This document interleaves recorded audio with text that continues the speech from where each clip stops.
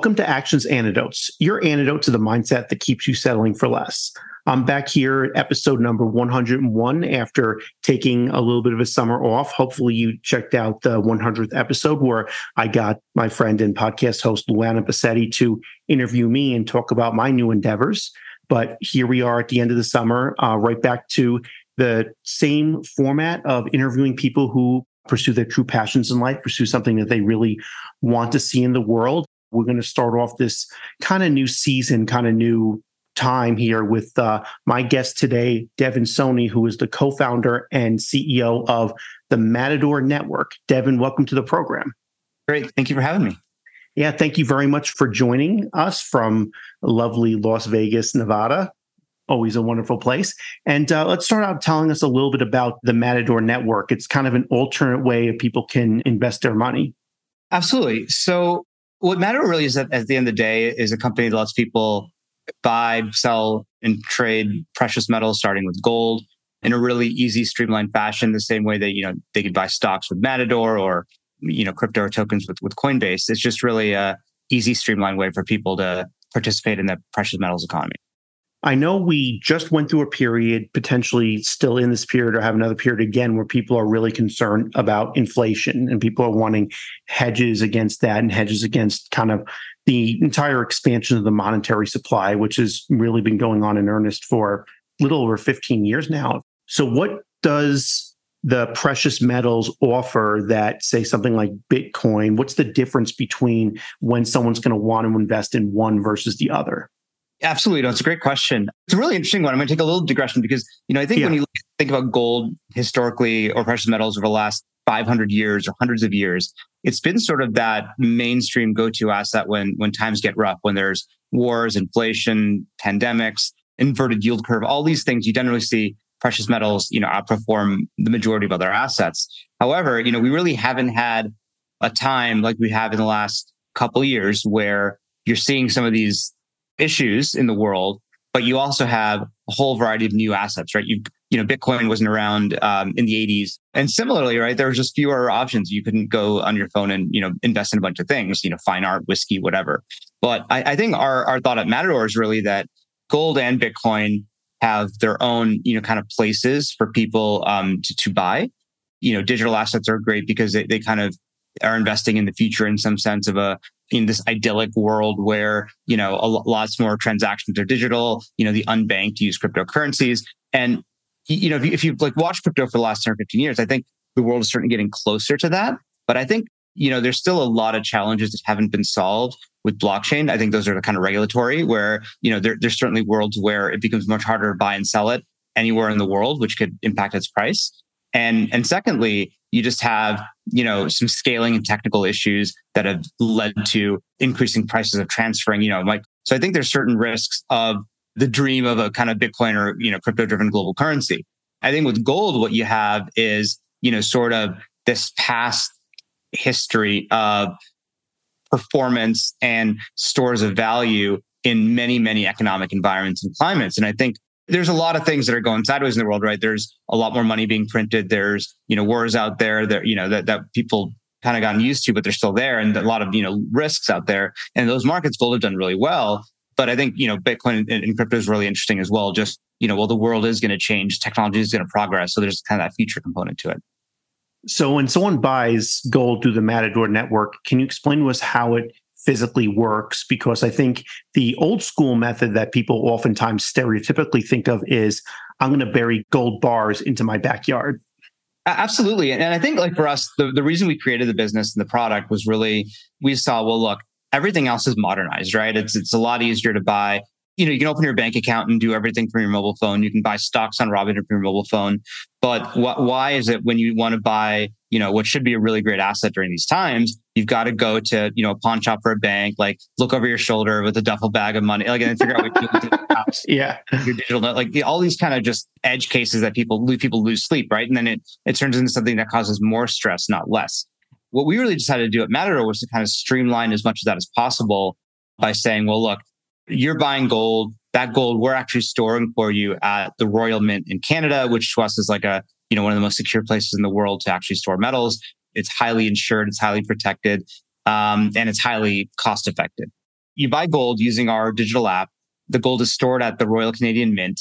But if you do say, hey, like I actually want this physical gold, to bury in my backyard, put it in my mattress, my safe, whatever, you can actually just push a button on our app and actually get it delivered. So you kind of have the best of both worlds, which is a low cost storage solution, that's safe, but at the same time, the option of getting your gold delivered to you. Oh, so people who generally want to bury in their backyard, or I think more commonly nowadays is the people who have like a safe somewhere, like hidden in their wall with, detailed combination. And I'm guessing what I'm hearing you say is like you're responding to the market, kind of like how anyone building any business would, and just say like, okay, just imagining what your customers are going to want, the range of things. And some of them are going to say, I want a really secure place, but not in my home, especially if someone has an apartment. Let's say you live in New York City or somewhere like that, and you're going to move every 12 months. It's not something you really want to have physically on you. But then if you go out to, say, stereotypically a more rural place where people have more land and, want to have everything kind of on their person, and maybe have some level of mistrust, even of some of the most secure institutions, they can have that experience as well. Your point is really valid. Like when things go wrong, people want access to the gold. You always think of like the worst case scenario here. And it's like, okay, well, how secure really are home safes, and is it more likely that you get kind of robbed or mugged, or is it more likely that the world order ends completely, right? And I think it's probably more likely that you get robbed or mugged than you're not redeem gold from the Canadian Mint. So I think it's like a risk reward decision there that I certainly go on one way of. Yeah, for sure. And people can think their own way as well. So then what happens when someone decides to sell the gold, for one reason or another? Yeah. So you can, sell it just as you can buy it directly on our platform. Well, the one thing we really wanted to do was really ensure gold is treated like a store of value, which means, you don't, you go buy diamonds, right? And you're like, oh, I bought this diamond for $10,000. And you're like, I'm going to go sell it now. And you go to the store and they're like, it's $3,000, dude. Like, it's one of those situations. And gold can often be the same way.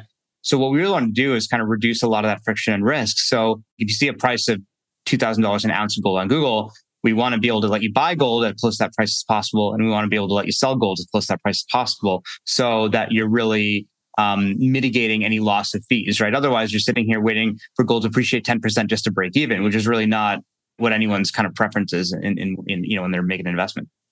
No, and that's like basically how it worked with stocks, because, and this is fairly recently, but we've gotten stock transactions down to a quite low transaction fee, where if you buy a stock at $25 a share and you sell it at $25.15 a share, you're probably making a profit off of that stock, albeit a very, very small one. Right.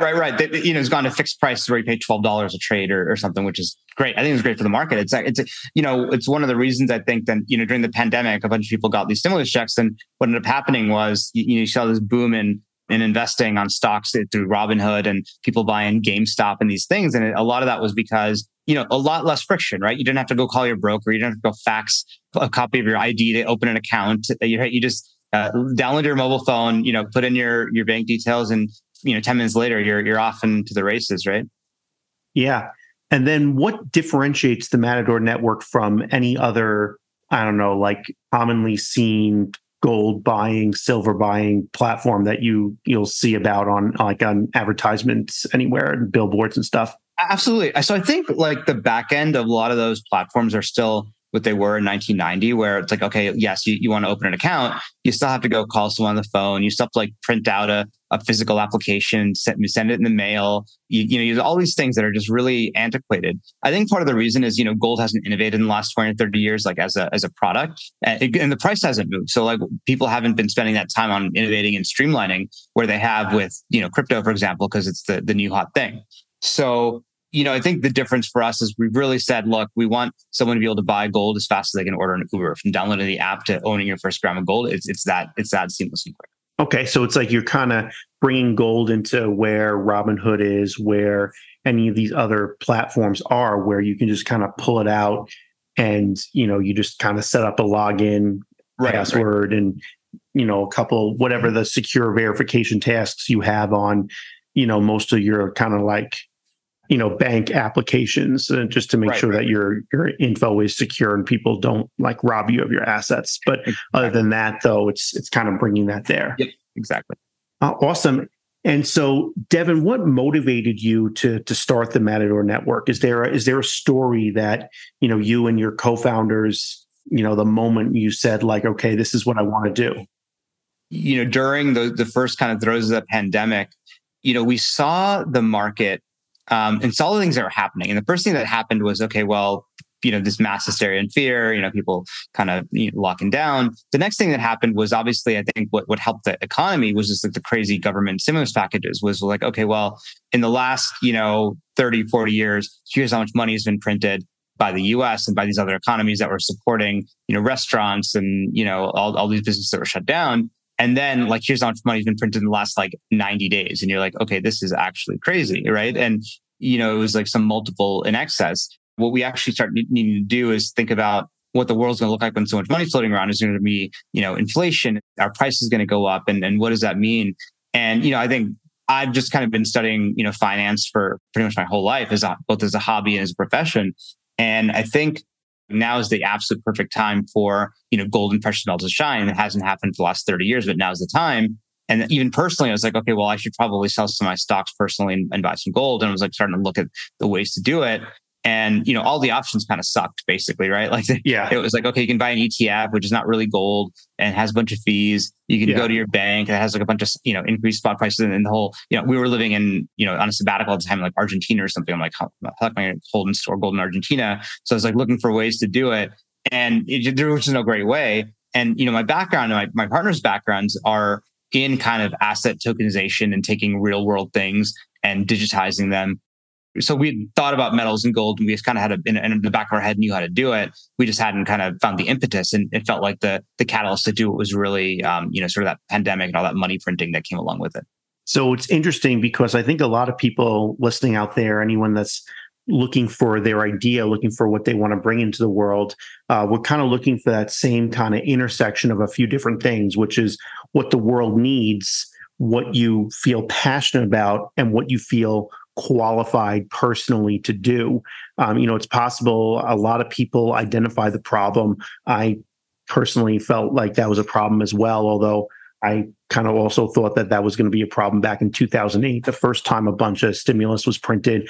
But of course, I don't really have a background in finance. I just kind of, have an interest in how, the history of humanity and how the economy is going to like progress over time. So you end up in the situation where you're thinking, okay, it would be nice if someone else did this, but I don't have the skill set. I don't have the background to do it. One thing I'm wondering on behalf of my listeners is, what's the key to being in the right mindset to identify those situations when you see, okay, this is happening, this is the need that I feel genuinely passionate about, and also I am the person to do it, or I have the qualifications, the background, the know-how to actually do this thing? Broadly, a pretty optimistic person. I think generally you need to be pretty optimistic to be an entrepreneur, but I think oftentimes you need to sort of put that glass half empty hat on and look around and say, like, what's wrong here? Like, what are my frustration points in industries or areas that I spend a lot of time in? What are things that are wrong that I think could go better?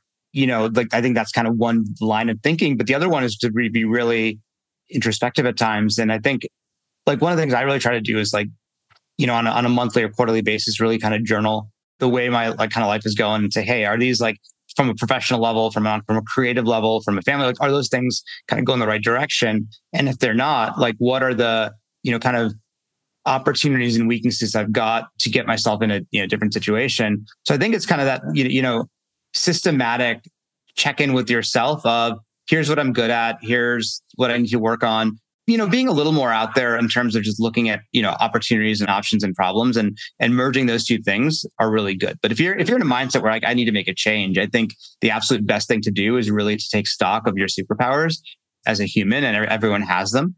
It could be relationships, it could be skills, it could be knowledge, it could be background or education, interests, right? Even just looking at those things regularly, like I've got stuff on my wall, right? And from there, it's like, okay, well, I'm going to start looking at all the problems I see in the world with that lens of what am I uniquely qualified to do?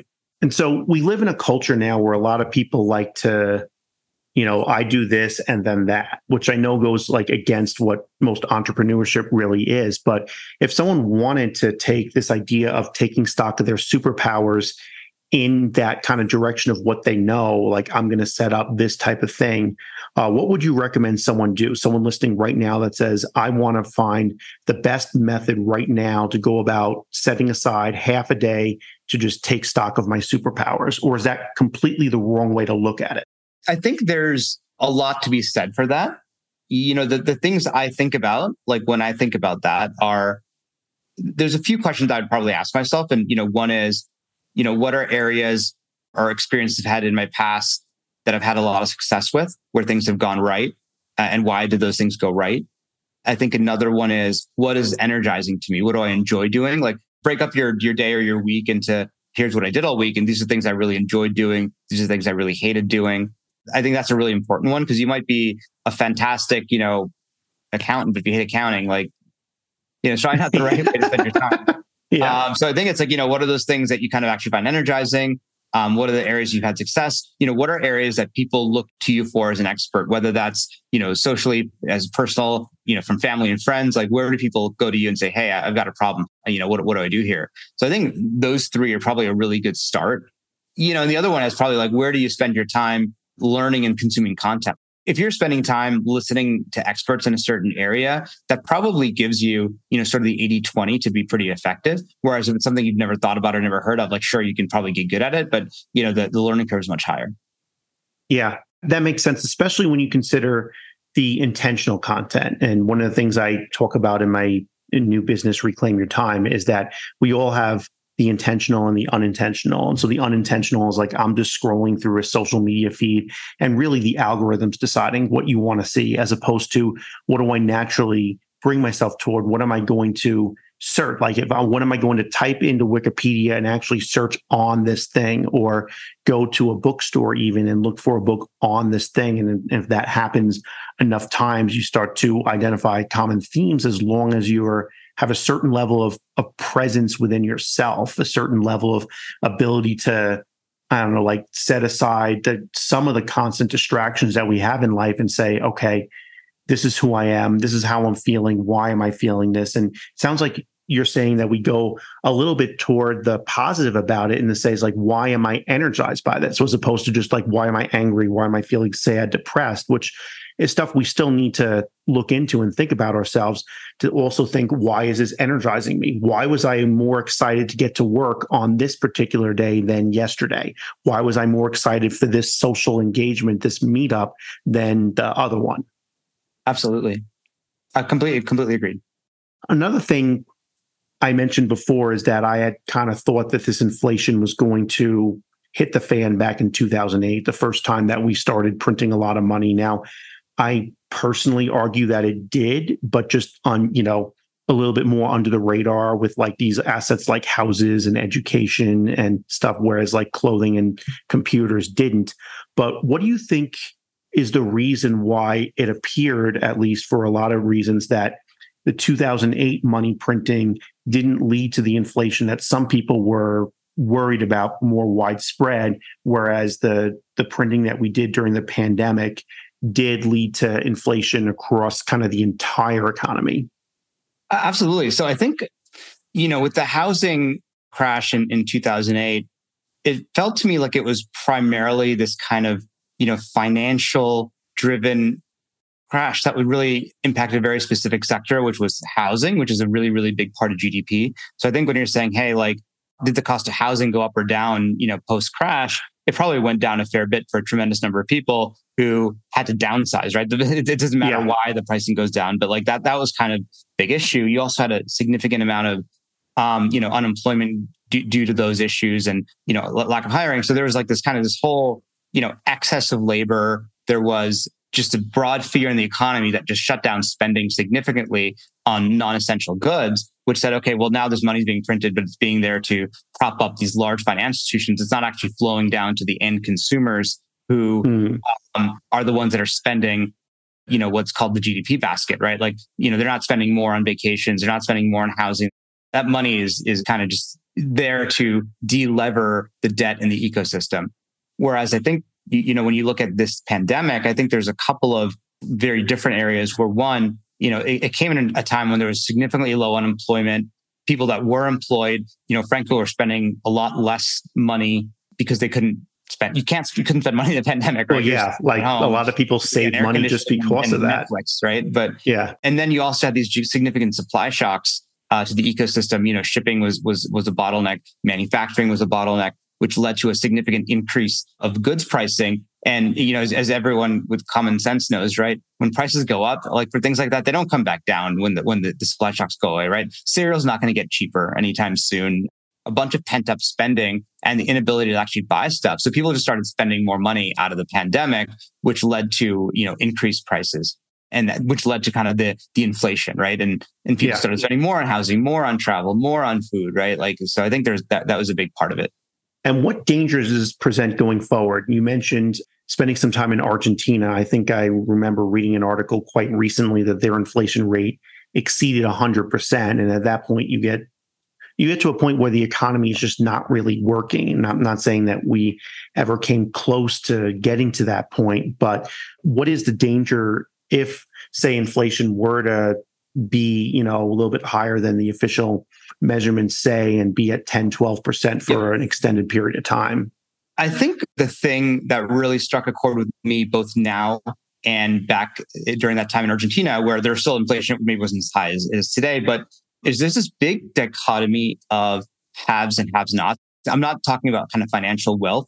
It's really more about the specific situation you find yourself in and how much at the whim you are to the government. So I think in Argentina, if, your sole sources of income were, you were a physician or you were a teacher or something where your whole livelihood was paid in, Argentine pesos, your savings are in Argentine pesos, and you've got no way to do anything, you're in a really tough position because you're really stuck in that local economy and you're really excluded from the global economy of, hey, I can invest in dollars and I can own stocks in other countries. I can travel offshore to do my shopping. So if you're in a position where you had assets, there's a lot of people in Argentina that flocked to the blockchain in 2013, 14, as you'd expect. Yeah. Those people were living really, really pretty because they make their money in crypto and Ethereum and dollars for working for international companies.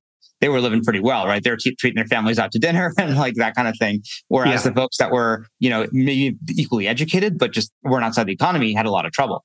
I think now in the US, right, I think there's a similarity of if you're really tied to employment, meaning you're reliant on a big company who pays you, who says, look, for the last 10 years, we've given 3% raises.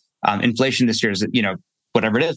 Or someone that has more control over their own, kind of capital and income because they can adjust their pricing, they can, hire, they can make decisions, they can use AI to reduce costs.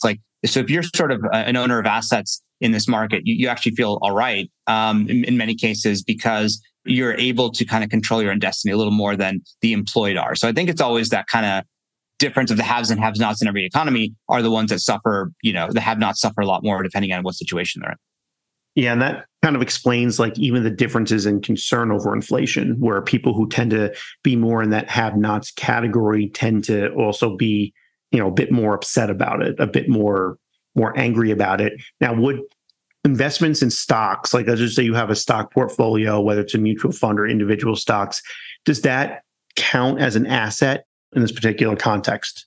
Yes, if the time frame is a long-term time frame, right? Because the stock market's been pressured in many ways. There seems to be a lot of great values. I think, you ask anybody what's in the stock market looking in 10 years and it's going to be, doing all right. But I think if you're sort of reliant on your equity in a bunch of companies to make rent next month, you're probably in a weak position because, you're selling at the bottom. So I do think that investing in stocks makes a lot of sense.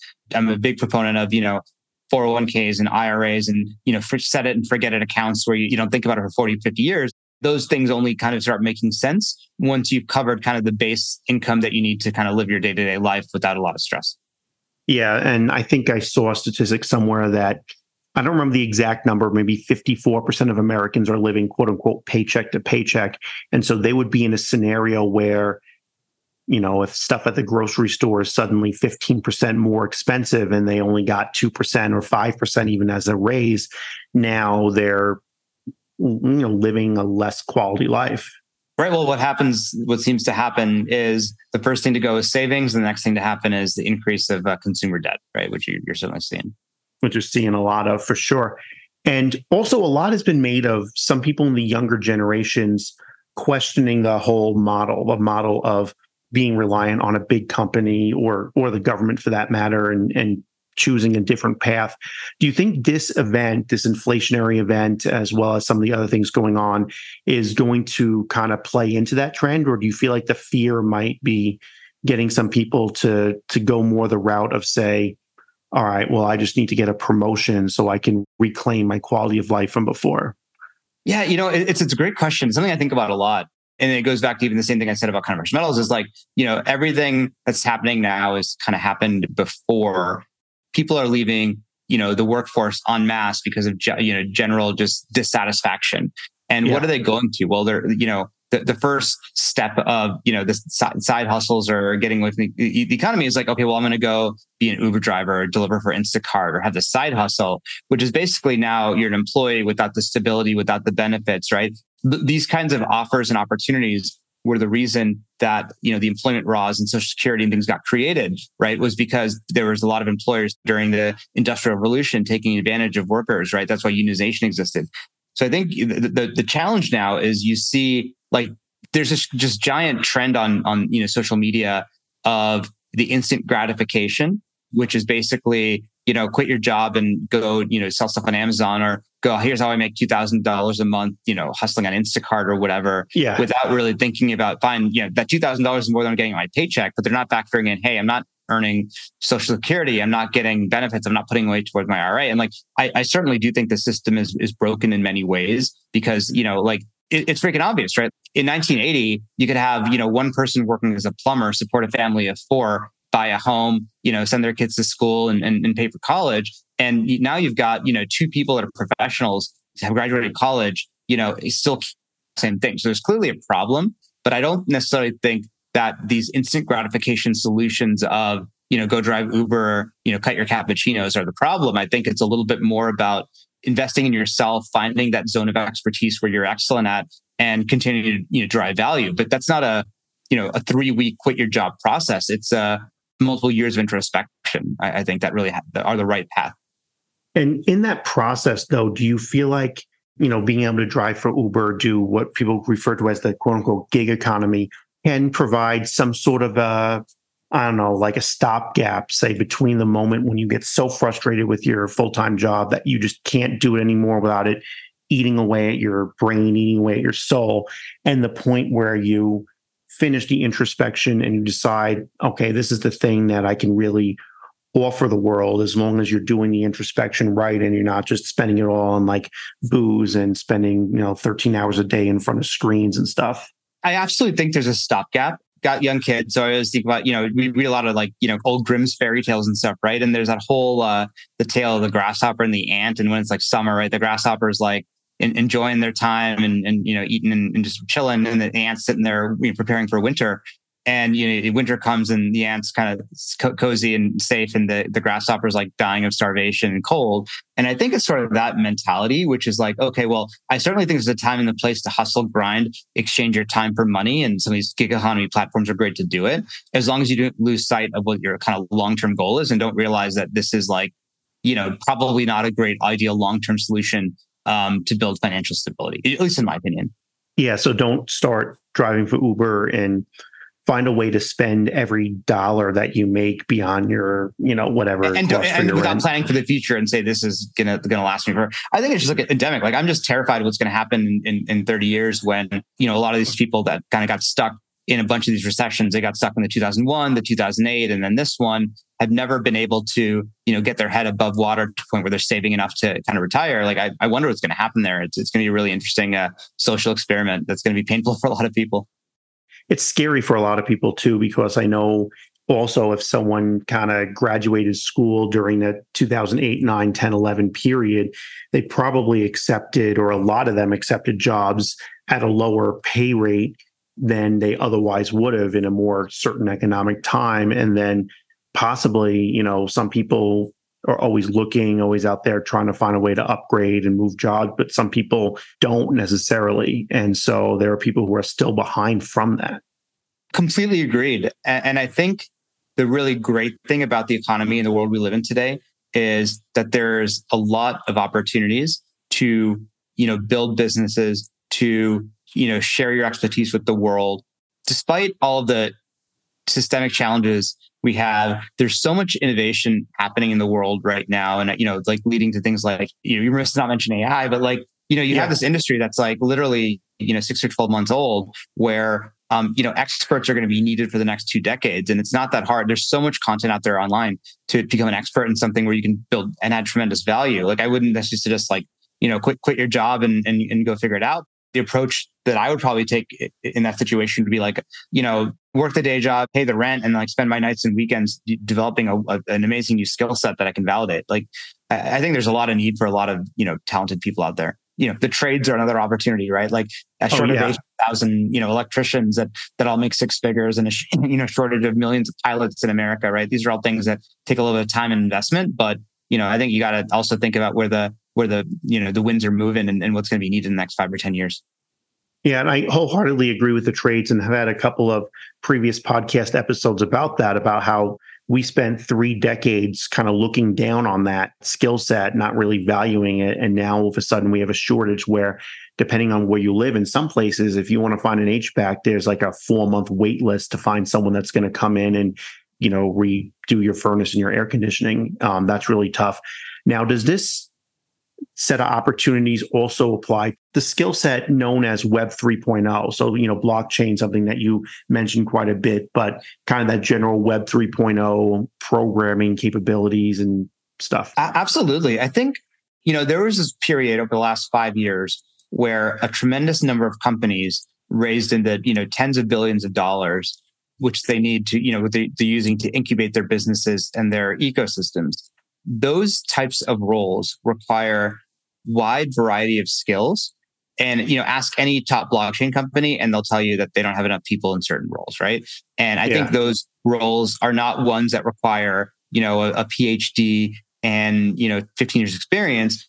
It's being a smart contract developer, which, frankly, if you're a smart, motivated person, you could go probably learn at a boot camp in 6 months, or you probably learn on YouTube in 6 months, right? That's a job that it's probably a mid 6-figure job for a lot of people, or you could go consult and, make, 80 grand a year working 20 hours a week. Once you kind of develop that skill set, build your own products, get out there. And, the tools to learn, the tools to build, and the tools to promote your work have never been better. Right. So I think that there's a lot of these things, and it's not even being a technical person, right? And everyone's just like, oh, I'm not going to coder, but like, I think the needs are in, marketing and community building. And those are all areas that are also giant needs in all these, fast growth industries. Oh, yeah. Community building, especially, something I put a lot of thought into myself, because one of the things about today's era with everything is that we're as lonely as ever, despite the fact that all these platforms were developed to connect people. I have this graphic I present at a lot of my workshops where I talk about how in 1990, they asked a bunch of people, how many close friends do you have? And a clear majority, over 60%, either put that number in the 5 to 9 or the 10 plus category. And this is how many close friends, people you can talk to, you can confide in. That same survey in 2021 had 48%, nearly half, in the 1 to 4 category, and 12% saying none.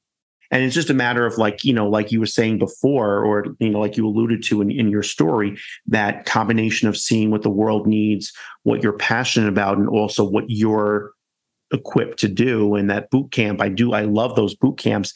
Those boot camps do help you find a more efficient and cost-effective way to build those skills. Some of them offer, like 12 weeks, really intensive, where you leave your job. Some of them offer that 6 months to a year where you're still at your job and you're doing it for, 3 hours at night, 2 or 3 nights a week or something like that.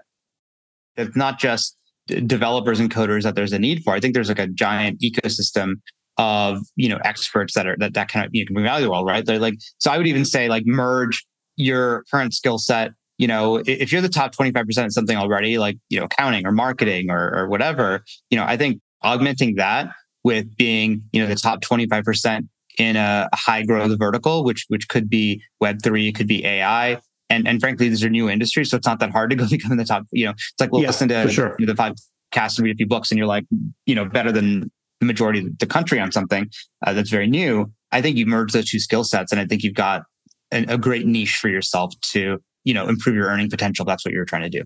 And now, as more people start to consider these options, whatever the options are, improving your skill sets or something like that, do you see something fundamentally changing about the way our society is structured in general? Do you see anything where the standard, the 20th century model of working for a big company becomes less prevalent, less assumed? Or do you see anything else about our economy changing where we can possibly even get out of some of these horrible trends where it went from one person working 40 hours a week to 2 people each working 50 hours a week, but still getting less as far as housing, Well, it's very interesting. It's one of those almost like forest fire situations where there's so much like infrastructure that's here that you kind of need to burn down, which causes some short-term pain in order to, improve the long-term situation of an ecosystem. And I think, like the big ones to me are, kind of college, obviously, right? It's like one of the biggest expenses people have. They get in debt for hundreds of thousands of dollars.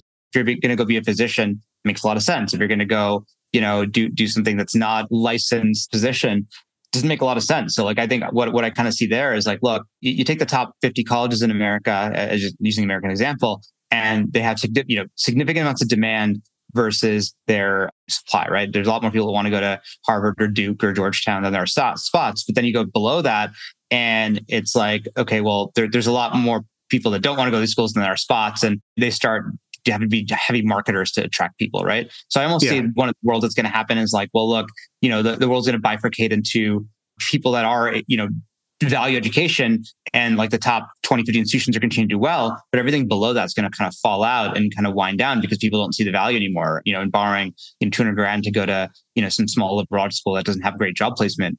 I think similarly, technical trades and certifications are going to have much more cachet. There's going to be much more sort of modernization of that industry, which I think is great. Unemployment is very low. There's a lot of jobs that are needed, that are high paying, that aren't available. It's just like it's a skills and training gap. And I think the problem is, large universities have been subsidized by the government for so long that they've been kind of getting people into the cycle that's not ideal. That's kind of one trend. The other one is around homeownership, which is, it used to be sort of the common thing. Everyone has to buy a home, and this is what you do. And I think people start realizing math doesn't work anymore.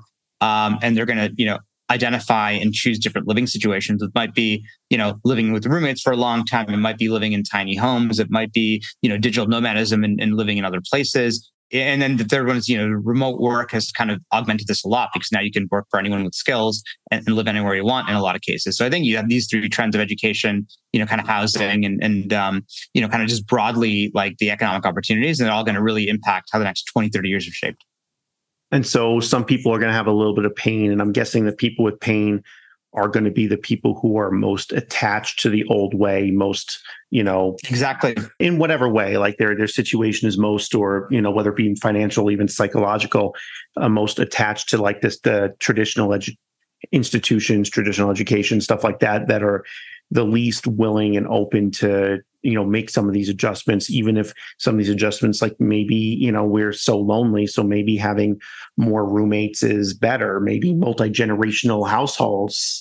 Cohabitation, joint, co-living, like those are things that like are really big trends I've seen that started during the pandemic that you're going to see continue. I think people kind of like those intentional living communities. I have a lot of friends who are real estate developers, and, what they're saying is the demand is around, smaller homes around a big community. Maybe there's like a pickleball court or some sort of communal area, or like, these kinds of things are really in demand by younger people.